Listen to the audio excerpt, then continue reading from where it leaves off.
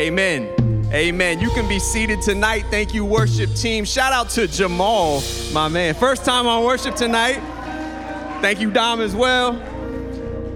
But I also got to give some shout outs. Maybe, again, welcome if you're here, welcome if you're online. Maybe you're looking up here like that's not Pastor Fred. It is not Pastor Fred. I am Pastor Justin. I'm another pastor here. Somebody was also looking for Pastor Vanessa, and they were like, where is she? They've escaped together, right? In a good way, right? In a good way. They are off on an adventure together. How many of you know we don't just need to honor them? They're not just due our honor and our thanks and our gratitude. Every once in a while, they'll do some time away so they can rejuvenate, refresh. And they're not just doing it for any reason. It is Pastor Vanessa's birthday. So if you have her number, you can text her now. If you're looking at your phone, I ain't gonna sweat it because I know you're texting her. You can give her a shout out on Facebook. Let's just show her all the love in the world because this church would not be what it is without her. And the work that her and Pastor Fred put in day by day, week by week, year by year throughout the history of this church. So Vanessa, I hope you're not watching. I hope y'all are resting and relaxing. If you are, happy birthday to you. But, I got to anesthetize my conscience before preaching. I got to preach from a clean conscience, and I got to confess something tonight. And maybe it won't seem like a big deal to you, but I have a ceiling fan in my living room that's made for 3 light bulbs, and right now it's only got 1 light bulb that's working in it. Maybe you think like, well, that sounds like a personal problem. Why don't you just fix it? Well, here's the thing, and maybe you can relate. Things never break when you have time on your hands. Like, think about it. Murphy's Law, I have never heard of anybody tell me, like, your fire alarm, when the battery dies and it starts just shrieking, it's never at 2 or 3 in the afternoon. It's always 2 or 3 in the morning when I'm like, Lord, do not let Raj wake up, and I'm sprinting into the hallway. Things never break when you have the time. The last light bulb that went out in this ceiling fan, it was when I was unloading a car from a trip we had just gone on. All the luggage I'm carrying in, I'm like, well, I'll get to it soon. And maybe you're thinking, what's the big deal? I didn't get to it soon. That was like well over a month ago. And the thing is, I've gotten so used to living in this dim lighting that I totally forgot that the bulbs were even out until I went to draw this week. And I'm like, I can't even see. I've gotten so used to like just living in this dim living room. And I share this seeming randomness because we're called to be light, right? That points to Jesus, that points to the glory of God's grace, and yet so often we're dimmer than we should be. And it's not for lack of belief. We probably believe the right things, but life is busy. And life itself is so busy that so often what we remember on the weekends doesn't make into like the living room of our lives, our life Monday through Friday. And so we live dim. We just get used to it. Right? We're in this series Doxa because we want to turn the light back up. We want to be better lights that reveal God's glory to the world around us. The tagline for this series is we want to unlock glorious living. And in our goal of unlocking this glorious living, we've been diving into and unpacking 7 core Christian beliefs. And each week we're asking the question, how does this belief instruct the way that I live? Am I building my life, as we just sang, on this belief? And so far in this series, we've looked at God is one, the Bible is true, mankind is helpless, eternity is real, the church is central. Next week, we're going to close it out with Jesus' life. That sounds like it's going to be a good one. And tonight is the cross is enough. And again, each week, we're not going to spend a whole lot of time on the teaching side. This is a teaching pulpit, so yeah, we're going to go there. But this series is not about apologetics. If you want resources about one belief or the other, man, we can absolutely recommend a book, a podcast, resources on each one of these beliefs if you want it. But our desire in this series, Doxa, is to go deeper than mental assent or head knowledge. Right, our desire is that we would all ask the question weekly, how is this belief instructing the way I live? Because the root of the word doxa, the root of the word is to think, to consider, to imagine. So yeah, we're talking about belief, but we're not stopping at mental assent because the word doxa is the Greek word for glory. It means splendor, grandeur, honor. It's used in the Bible to talk about the revealed presence of God. And from this Greek, we get words like doctrine, orthodox, orthodoxy, and alike. It speaks to right beliefs. See, creeds and lists of beliefs are good. The band, but creeds and lists of beliefs are good. The Nicene Creed is famous for the foundational doctrines within it. But here's the thing, your deeds will speak louder than any creed. No matter how loud you shout your beliefs for the world, what you do says more to the world about who you are and, more importantly, who the God you worship is. See, orthodoxy and right belief is good. But one step past this is orthopraxy, which is right practice, right behavior, right habits. And see, the thing is, orthodoxy without orthopraxy, it's not really following Christ. It's not really Christianity. It's like a college course. We're just doing a Bible study here. We need to be walking it out. Those beliefs that take root like those plants in David's yard, they better bear some fruit in your life. For example, many of us believe that Easter happened. We just celebrated a couple weeks ago, right? The Nicene Creed, again, speaks to the fact that we believe he suffered, he was crucified, was buried, and rose again on the third day. We believe this, that the cross purchased our salvation, purchased reconciliation with the Father. It bridged the gap for us. But often the events of Easter don't have an abiding significance in our day-to-day life like they should. I mean, typically by now, we're 2 weeks out of Easter? We're back to striving. We're back to trying to earn something we never purchased in the first place. It's already been bought. Tonight, we're going to ask the question tied to Easter. How does my belief that the cross was enough, that the cross is enough, affect the way that I live daily? Now, for one, hear this. We don't work for victory. Right? We work from it. Right? Victory was won at the cross over death and the grave and sin, and that means that Jesus paid it all. Right? Just like the song said, he paid it all. It was all sufficient. He didn't, when the waitress came for the checks, he didn't say 2 separate checks. No, he said, I got this. One tab, I'm paying for it. Right? The cross is the all-sufficient sacrifice. The cross saved us, and listen, the work of the cross sustains us. I think sometimes we can think, yeah, the cross solved some problem 2,000 years ago, and now I got to get my life right in light of that. No. The grace that flows from the cross, it saves us and it sustains us. Jesus is both salvation and life. Salvation and life. But we like to slide other elements into the equation. Our efforts, our works. But it's not Jesus plus equals salvation or life. Jesus plus nothing equals salvation and life. The cross is enough. But I don't want to assume either that all of us are familiar with the cross. Just take a moment just to think about it. See, the cross is one of the worst devices of pain in really the history of mankind. Our very word that we use, excruciating, that we use to describe immense pain, like a 10 on a scale of 1 to 10, it literally means out of crucifying. See, crucifixion, it was intentionally inhumane. Its very purpose was to strip someone of their humanity, right? To strip them, to mutilate them, to dishonor them. It was done gruesomely. It was done in public so that the Roman Empire could remind people, hey, this is what happens if you rebel. And the Roman Empire crucified so many people, they had it down to a science.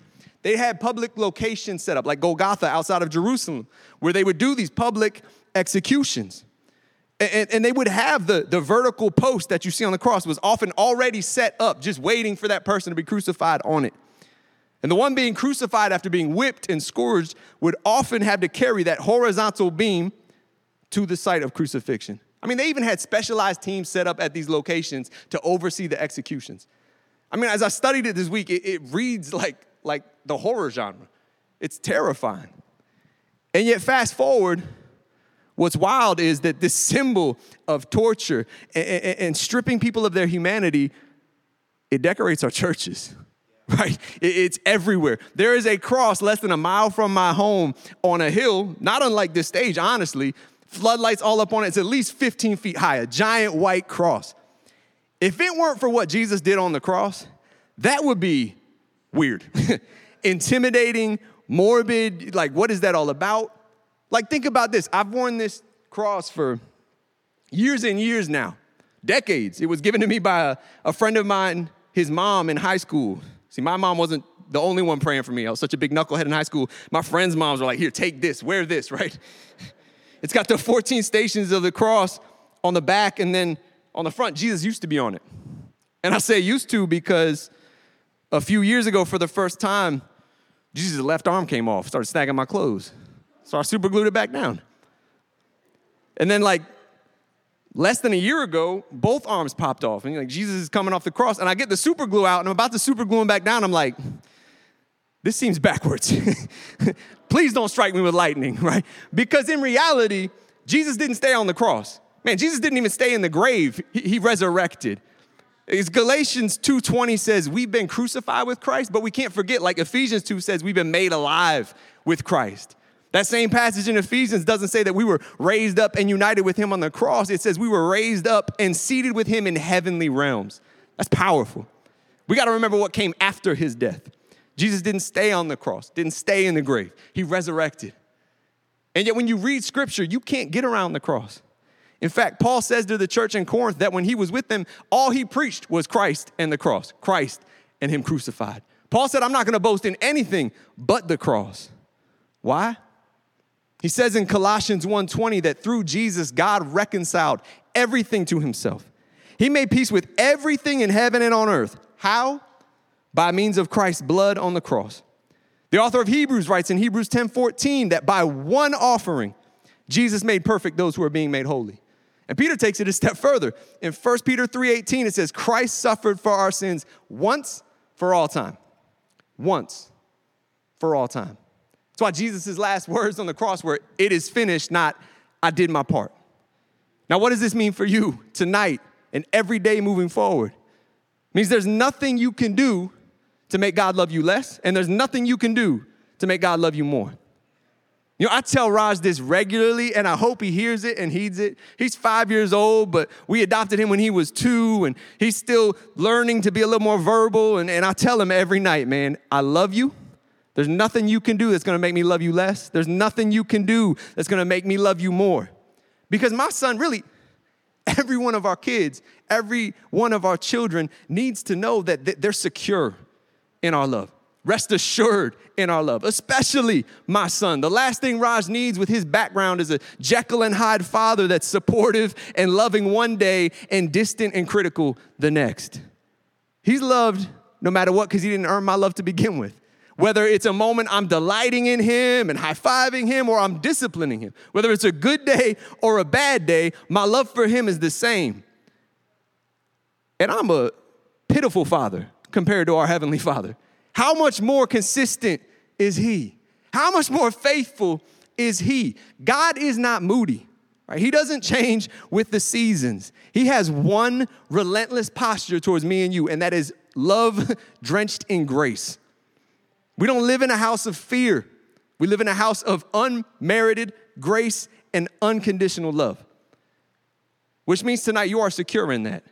You are not your recent performance as a husband or a father or a mother. You aren't your worst moments. You are not your latest job review, your latest report card. You are not the condition of your parenting this past week. No, you are secure in God's love. There's nothing you can do to make him love you more. There's nothing you can do to make him love you less. We simply respond.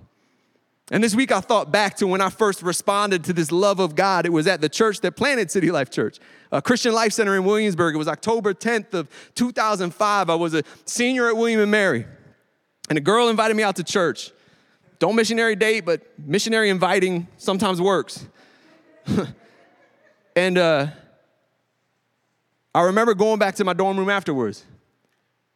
I had a Bible. My parents had given it to me when I was like 16. But it was kind of like, you know, the Gideon's Bibles in the hotel rooms where they're just in the top drawer of the dresser. It had just been in the top drawer of my desk for 4 years. This was the first time I'd taken it out. And normally now when people come to me like, where should I start? I always point them to the Gospels, right? Start with Jesus. Right? That's what the whole Bible is about. Everything's pointing to Jesus, so you might as well start there. But maybe it was pride because my parents raised me in church. I know what goes on in the Gospels. And apparently I just missed Acts entirely because I turned to the right until I got to Romans. And I started reading. And honestly, it was a beautiful thing because for my money in Romans, you get the best picture of the gospel of grace. It's extensive, it's detailed, it's Paul outlining the grace of Jesus Christ. And I was a senior about to graduate as an English major at William & Mary, so as it's blowing my mind, I'm making an outline. Right? This is the outline of Romans, and I've probably still got it in a journal somewhere, but I can remember section 1 would include Romans 1 through 4. Justification by grace through faith. Salvation by grace through faith. Now, Romans 3:23 is the famous one we probably all heard, where all have sinned and fallen short of the glory of God. But for our purposes tonight, Romans 3:25 is crucial. Romans 3:25 says God presented Jesus as the sacrifice for sin. People are made right with God when they believe that Jesus sacrificed his life, shedding his blood. Can we boast then that we have done anything to be accepted by God? No, because our acquittal is not based on obeying the law, it's based on faith. So we are made right with God through faith and not by obeying the law. We, each one of us, all of us fallen, all of us sinners, are saved by grace alone through faith alone, not by works, not by getting my life right so that I can come to Christ. Now, this is where we see once again in Scripture, the cross is enough. But like this series, Doxa, I love it. Paul isn't just trying to present apologetics. He too would ask, okay, how does this belief that the cross is enough affect the way that I live? And the next section of the Romans outline you could mark as chapters 5 through 8, which helps us dig into that question tonight. It's about the assurance of God's radical grace. And Paul recognizes that God's glorious grace kind of has the scent of scandal to it. Some theologians have even said that this promise of grace in advance is quote unquote dangerous. And Paul realizes this. He anticipates and addresses some of the responses that we might have to God's grace. Because yes, God's grace is beautiful, but a misunderstanding of the implications of that grace can derail our very lives. The belief that the cross is enough could adversely affect the way we live when we apply it in two ways. One, use it as a loophole to keep on sinning. And two, use legalism to plug what seem like loopholes. Now, what am I talking about with a loophole? Well, if the cross is enough, if nothing I do affects God's love and his posture of grace and love towards me, then can't I just do anything, right? You know, I heard a story recently about a guy who found a loophole. It wasn't in the Bible, it was in the Constitution. His name was Mike Balderain. Self-proclaimed tough guy, said he got in a lot of fights with people. He was an angry individual, but his therapy, he said, was to hunt elk. And he lived in Montana, which is good for him because elk are everywhere up there. But he lived basically on the border of Yellowstone and the border of Idaho. And one December, I think it was 2005, he's out on his horse in the snow, and he's ridden to the side of basically the border of Yellowstone Park. He's looking into Yellowstone Park, and he sees these elk come into the clearing. And he sees what he called like the bull he had been waiting for his entire life. It was like his white whale, right? The one he had been waiting for, and he was both excited and pretty terrified because to shoot it would have been illegal. Not only was it not hunting season, but to hunt inside of Yellowstone is a federal offense. So this guy, with this description we know of him, he's like, all right, I'll just shoot it in the shoulder so that it'll go into the bushes and then I can deal with it over there. But what had happened was he missed and hit it in the head. And so it fell right there in the middle of this giant clearing where anybody could see it. Anybody who heard it could look over and see that this elk had just been illegally killed. So he ran to get the horns in the head and he took off and he got caught. But what he didn't realize is he had kind of committed the perfect crime because he was standing one of the only spots in the country where the law technically, according to the letter of the law, couldn't touch him. You could get away with not just hunting elk. Technically, according to the letter of the law, you get away with murder. Because inside this 50 square mile zone in Idaho where he was standing, it would be unconstitutional to form a jury according to the sixth, I almost said commandment. I'm straight biblical here. Sixth Amendment, sorry. The Sixth Amendment is about local juries, a jury of your peers, right, from your region. And see, Yellowstone is a federal district that is over 3 different states. It was made before the states were even there. So there's this section of Yellowstone and Idaho where literally 0 people live. And technically, according to the letter of the law, you couldn't be tried because they couldn't form a jury. So this is literally what Mike's defense built their defense on in court, this loophole that was in the Constitution.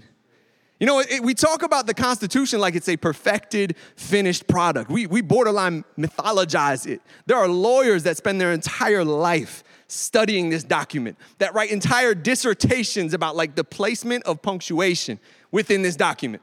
And yet within the document, we still find that there are loopholes. And I share this because we clearly hold the Bible dearly. We study it our entire lives. I read this thing every day. I'm going to do it for the rest of my life. And we seek to apply it. Because as Fred preached just weeks ago, we believe it's true. That it's the word of God given to us. And within this book is this explosive belief that the cross is enough, that it's all sufficient, that it opens up the floodgates of God's grace to everyone. And it sure seems to set up a loophole that the Bible has to address repeatedly, and Paul himself addresses in his letter to the Romans. He does it in Romans 6. See, in Romans 5, Paul points again to the work of the cross. It's where we get the beautiful scripture I say all the time. While we were still sinners, Christ died for us, Romans 5:8. And at the end of Romans 5, Paul says, as people sinned more and more, God's wonderful grace became more abundant. So Paul starts Romans 6 with the rhetorical question, what shall we say then? Should we keep on sinning so that God can show us more and more of his wonderful grace? And he asks a similar question later in the same chapter. Since the cross, right? Since God's grace has set us free from the law, does that mean we can go on sinning? Again, if nothing I do can earn my salvation, can't I just go on and do anything and receive grace along the way? Now, Paul replies to each of these hypothetical questions with essentially in the Greek, heck no, of course not, by no means. In the King James, God forbid. But what Paul is anticipating with these rhetorical questions is the potential for grace abuse. Grace mishandled that says, hey, if I'm saved by faith alone, then obedience sure seems optional. Because like when you look at the cross and the finished work of the cross, and Jesus was on the cross, he said, it is finished. But right before that, you had a lifelong criminal, right? This thief. In his last dying breaths, professed faith in Jesus, and he punched his ticket to heaven. And we think, sounds like a decent plan. So sure, repentance is still a factor. We still anticipate it, but we just kick it down the road a little bit, right? Sin now, repent later. The rapper Jay-Z once said, we formed a new religion, no sin if there's permission. That might sound crazy at first, but for so many people, grace becomes that permission. A mishandled grace transforms a healthy, God will forgive what I've done, into a premeditated, God will forgive what I'm about to do. Sin now, repent later. And if I'm honest, I've seen it played out more times than I'd like. And what you see played out again and again is that the sin you're clinging to, when you rationalize that sin, you're still clinging to it in the exact same way when you would have anticipated repenting of it. Because after a while, you cling to sin long enough, it starts to cling to you. And this isn't some new perspective or new problem that Jay-Z introduced. No, in Jude 1:4, it says, some ungodly people have wormed their way into your churches, saying that God's marvelous grace allows us to live immoral lives. I mean, we get a picture of this marvelous grace in the Gospels, right? When the woman caught in adultery is brought before Jesus and they're like, hey, should we stone her? And Jesus, at the end, he says, neither do I condemn you. And we hold this up as a beautiful picture of God's marvelous grace and the grace of Jesus. But I think sometimes we forget what he says in his very next breath. Now go and sin no more. Yeah, the good news is that while we were still sinners, caught in our sin, like this woman, before we were even caught, Jesus died for us. But it doesn't have the same vibe if he leaves us there. I love the Message version of Paul's first verses of Romans 6. He says, so what do we do? Keep on sinning so that God can keep on forgiving? I should hope not. If we've left the country where sin is sovereign, how can we still live in our old house there? Or didn't you realize we packed up and left there for good? So you can't truly, fully accept grace and still make a home with sin. You might struggle with it the rest of your life, but we don't make a home amidst it. True repentance means moving out. And when we take this word picture a step further and we look at the country we move into and embrace grace, we realize there's still commands to adhere to. But this is where our discussion of the cross enough, we see it easily drift into legalism. Now, legalism is an overused, word these days where if you ask a different person what's legalism, you might get a different answer. But tonight, in light of the cross being enough, let's define legalism as any attempt to add to the finished work of the cross, usually with extra rules and regulations. See, legalism says, man, this whole grace thing is downright scandalous. All right, legalists see the proverbial elk hunters and the like potentially getting off the hook without payment for their sins, and they think this has got to be some kind of loophole that needs fixing. We have to patch up these weak spots before they're exposed, and God looks foolish. You know, these are like our amendments to the Bible to patch up some areas that we're concerned God overlooked. You know, our Constitution, for instance, has 27 ratified amendments. But you look at what the religious leaders of Jesus' day did with the Torah, they added some 613, right, laws and details to adhere to strictly. How? Like, why? What even? Well, we ourselves are naturally drawn to legalism for two big reasons. One, it offers a method of measurement. And two, it offers a feeling of superiority. Because once you start measuring what you're doing, you start sizing yourself up with what that person over there is doing, then you kind of slide into self-righteousness. See, this is how I know when I've drifted into legalism. And I'm probably just preaching to myself. You probably never struggle with this, is I look down on people. Because after all, look at how I got my life right. I'm checking all these boxes. Look at what I'm doing right. Legalism fills me with self-righteousness like that. Because it's not just about rules for others and applied to others. Legalism is the idea that I can satisfy God by obeying laws through my good works. And Paul says in Romans that this was the biggest problem and what kept Israel from coming to Christ. You could contend that Romans' third Roman numeral is in this outline is chapters 9 through 11, where it deals with the problem of Israel, Israel's problem. And maybe you say, what's the problem? Well, they were clinging to the law to the point that they couldn't come clean and truly take grasp of God's grace. Paul says in Romans 9 that the Gentiles, right, the non-Jews, were not trying to follow God's standards, yet they were made right with God. And it was by faith that this took place. But the people of Israel who tried so hard to get right with God by keeping the law never succeeded. Why not? Because they were trying to get right with God by keeping the law instead of by trusting him. Then he goes on to say at the start of Romans 10, the longing of my heart and my prayer to God is for the people of Israel to be saved. I know what enthusiasm they have for God, but it is a misdirected zeal. For they don't understand God's way of making people right with himself. Refusing to accept God's way, they cling to their own way of getting right with God by trying to keep the law. For Christ has already accomplished the purpose for which the law was given. As a result, all who believe in him are made right with God. Paul's saying yet another way, the cross is enough. The cross took care of and accomplished the purpose for which the law was given, and it was a good purpose, right? See, legalism today has often become synonymous with laws are bad, right? Organized religion, bad. After all, we're led by the Spirit now, so universally legislated practices or boundaries, bad. But we forget that the Holy Spirit wasn't given by God to guide us in our feelings alone, right? Jesus didn't say that the Spirit of feels comes and he will guide you in your feels. No, he said the Spirit of truth is going to come and he will guide us in all truth. But legalism, again, as a term in our day, has often come to be defined as the legislation of any Christian truth or law. But Jesus said he didn't come to abolish the law. Why? Because the law isn't bad. Paul says in Romans 7, the problem isn't with the law, for it's spiritual and good.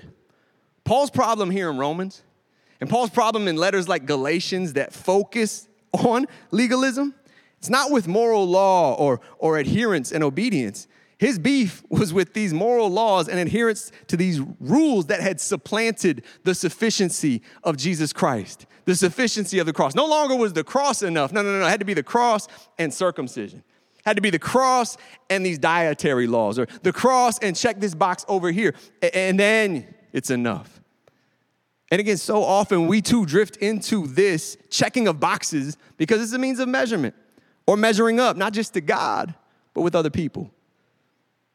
Often people we look down on. And this is exactly what made Jesus' ministry so confusing to the Pharisees, because he came and spent time with, ate with, and ministered to all the people they were looking down on. And when they confront him on this, he says in Mark 2, look, I didn't come for the healthy or the people that think they got it all together. I came for the sick. And he goes on to say to these priests and elders in Matthew 21, verse 31, sometime later, he says, I tell you the truth, corrupt tax collectors and prostitutes will get into the kingdom of heaven before you do. How could he say this? Jesus said it was because they'd heard and responded to both John the Baptist and we know himself, not with works, but with simple faith and belief, repentance by grace through faith. The Pharisees were so focused on boasting in their works, they didn't see the need to repent. And Jesus said they would see tax collectors and prostitutes getting into heaven before them. And you got to think, they see this happening with these people with all their unchecked boxes getting into heaven. This is some kind of loophole. But the loophole, if you want to call it that, is grace. And this grace is for all. The deathbed convert, the lifelong addict, the tax collector, and the prostitute. All it takes is repentance by grace through faith. God doesn't ask us to fix this seeming loophole. He asks us to embrace it. How? Jesus says how we embrace the kingdom is like children. Children haven't done anything. They don't have anything to buy it with. They can stake no claim. Right? They simply come. Think about the song we learn as kids. Right? Jesus loves me, this I know. Why? The Bible told me so. Right? We just know Jesus loves me. But legalism complicates things, and as we grow older, it adds things to the point where we no longer know. The song kind of goes like, Jesus loves me, I think, because we've complicated things. You know, another way I know personally that I've drifted into legalism in my life is, man, let me tell you, one of these days, like today, that goes haywire from the jump. Like Raj wakes up crazy early or comes home from school sick, or there's a phone call and a bunch of reactionary ministry to where I don't get the time in the word or prayer that I want to. You know, it's a self-imposed discipline. But at the end of the day, right, I look back and I'm like, man, I didn't read my word. I didn't pray. And there's this whisper, like in the back of my head, like, you screwed up. God's looking at you differently. He's not pleased. And that's when you know those voices you don't have to listen to, you can sometimes tell them to shut up. Because that voice, it's distorted the gospel. It's fallen into legalism. It's forgotten that the cross is enough, right? Does time in God's word and prayer, does that help me draw close to Jesus? Yes. But my discipline doesn't make me acceptable to God. Jesus does. And the cross was enough when the day started, and the cross is enough when the day ends. We simply respond. But ultimately, you spend enough time living legalistically like this, and you realize to cling to legalism is to subscribe to shame, because you will always come up short. To let go of legalism, to let go of your own stubborn shame and embrace grace again, is to let go of that weight you've created and take back up the yoke that Jesus says is easy and is light. But to close, right? How else does the cross is enough affect the way we live daily? How does this play out ultimately in the book of Romans? Well, you can say that the last part, the fourth Roman numeral of the Romans outline, is about Christian conduct, the way grace transforms us, our actions. See, starting in Romans 12, Paul notably pivots from orthodoxy to orthopraxy, from right belief, he starts talking about right behavior, from generosity to leadership to loving our neighbor to citizenship, all the way down to paying your taxes are things that he talks about here at the end of Romans. And Romans 12, at the beginning of this section where you notice the pivot, it begins with that famous, oft-quoted passage, Romans 12, verses 1 and 2, where it talks about our worship being offering our lives as a living act of sacrifice to God. I love the Message version because it says, take your everyday, ordinary life, your sleeping, eating, going to work, and walking around life, and place it before God as an offering. Paul realizes, just like we're attempting to drive home with this series, all of our head knowledge, all of our beliefs, they better affect the way you live in your everyday, ordinary, going to work, walking around life. It should be a living sacrifice. And we see in the Gospels that Jesus anticipates that our living sacrifice is going to look a little bit like his. He says, if you're going to follow me, you have to deny yourself, take up your cross, and follow me. And if I got the worship team come up, maybe this makes you throw a yellow flag, call timeout. Like, we just spent all evening talking about how the cross is enough. Why would I need to carry my own? But let's go full circle and remember what crucifixion often looked like. Again, in the paintings we paint, in the movies, we often portray Jesus as carrying the horizontal and the vertical beam. But so often, the vertical beam was already set up, right, at Golgotha where he was headed.